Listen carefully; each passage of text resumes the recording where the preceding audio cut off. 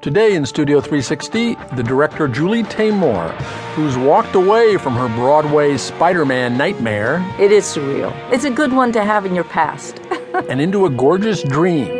The Midsummer Night's version, written by Shakespeare, staged by Taymor. The idea with the children was that they would play the forest, the trees, the animals. They would be your nightmares. They would be the fairy. Plus, Adam Driver, best known for playing Lena Dunham's erratic boyfriend on Girls. It was a near-death experience in the Marine Corps that turned him into an actor. We suddenly hear a big explosion. We look up and there's white phosphorus coming down on us. And the two things that I wanted to do is I wanted to smoke and be an actor. Driver has been stealing scenes ever since. He even steals a song from Justin Timberlake in the new Coen Brothers movie Inside Llewyn Davis. 1 second, please. Please, Mr. Kennedy. That and more is ahead in this hour of Studio 360, right after this.